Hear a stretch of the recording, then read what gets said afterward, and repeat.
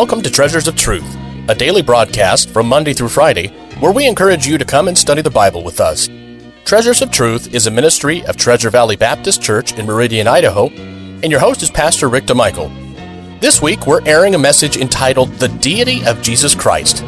And in this message, the preacher will expound on the incredibly important topic of Jesus Christ being who he truly claimed to be.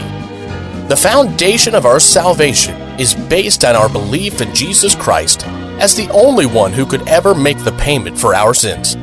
And thanks be to God that his son Jesus was who he said he was. And this week's lessons will prove that from the Word of God. And we pray that today's message will be a blessing to you. If you would like to hear today's message again, or other messages by Pastor DeMichael, please stay tuned until the end of today's program for more information. And now your host, Pastor Rick DeMichael. All right, let's take our Bibles and turn to 1 Timothy chapter 3. 1 Timothy chapter 3.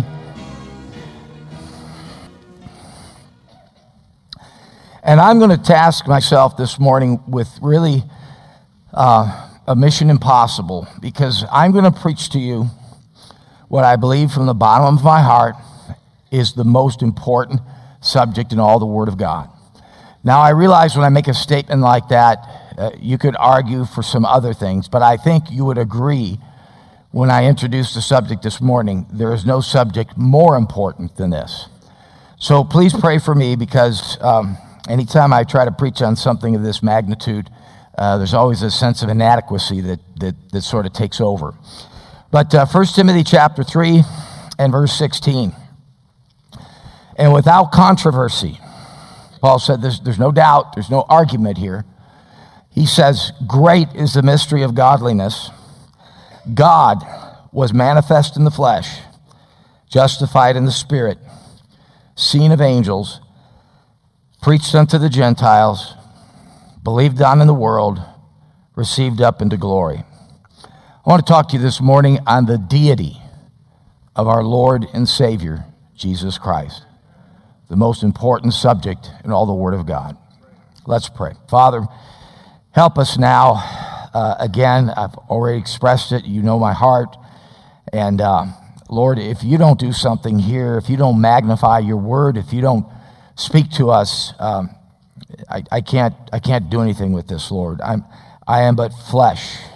I have feet of clay, and I'm so reminded of the weakness in relative to my ability to get this truth across. Lord, it's your word, it's your truth, and I ask that you would just get all over this, and for your sake, not mine, not ours, but for your sake, that your name might be lifted up, magnified, and glorified. And we pray these things in Christ's name. Amen. A number of years ago, I was at the hospital for one reason or another, and I ran into a young lady that I had the opportunity to give a tract to and start witnessing to her. And I remember she was in college, and she was very interested, and probably because of her line of studying, but she was studying religions. And I remember discussing things with her, and she put it to me this way. She says, I'm studying Buddhism. I'm studying this system.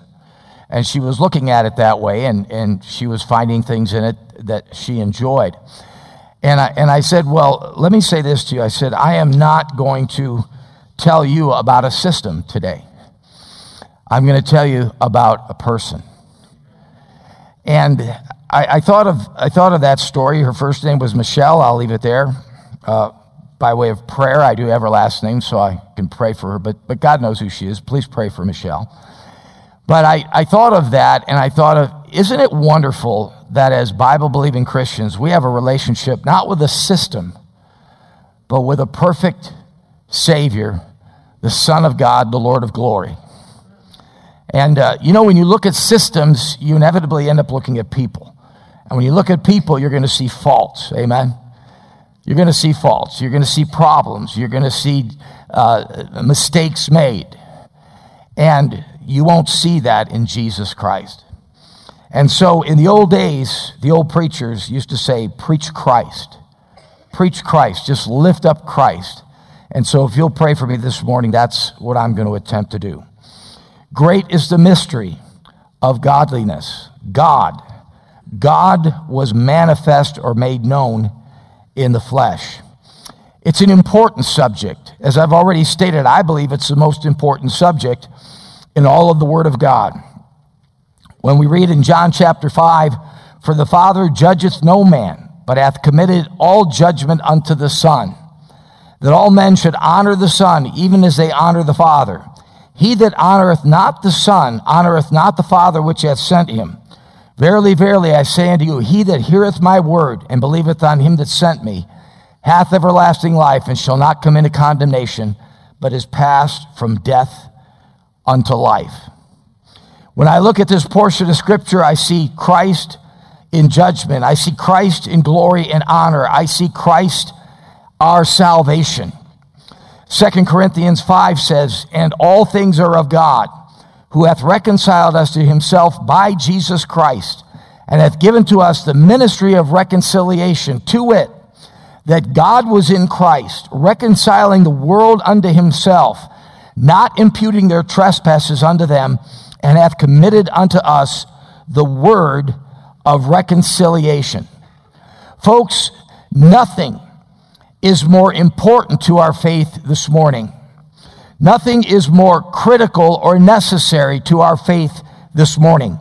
Nothing is more essential or central to our faith this morning. Nothing is more pivotal or irreducible or non-negotiable to our faith this morning.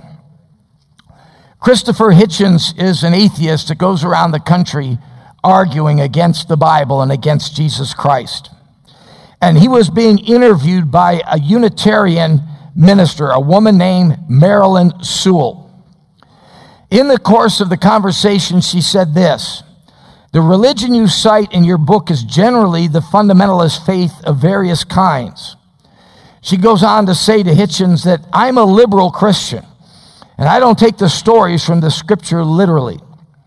I don't believe in the doctrine of atonement, and that is that Jesus died for our sins, for example." Then she goes on to ask him this question: "Do you make the distinction between fundamental faith and liberal religion?" Here's what Hitchens said, and he got it right. He nailed it. He said, "I would say that if you don't believe that Jesus of Nazareth was the Christ and Messiah, and that he rose again from the dead by his sacrifice for our sins, then you're really not, in any meaningful sense, a Christian." I mean, here's a guy that opposes the things of God, but he gets it. He gets it, folks. The Bible tells us in 1 John chapter 2, "Who is a liar but he that denieth that Jesus is the Christ? He is Antichrist, that denieth the Father and the Son. Whosoever denieth the Son, the same hath not the Father, but he that acknowledgeth the Son hath the Father also." How important is it, folks? It's everything. Number two, if you'll take your Bibles and go to 1 John chapter, 2 John. If you take your Bibles and go to 2 John, just before the book of Revelation, I want to talk to you for a few minutes on the attacks against the deity of Jesus Christ. In 2 John, verse 7, this short one-chapter book, we start in verse 7, and the Bible says, "For many deceivers are entered into the world, who confess not that Jesus Christ is come in the flesh." Now notice what he says. This is a deceiver and an antichrist.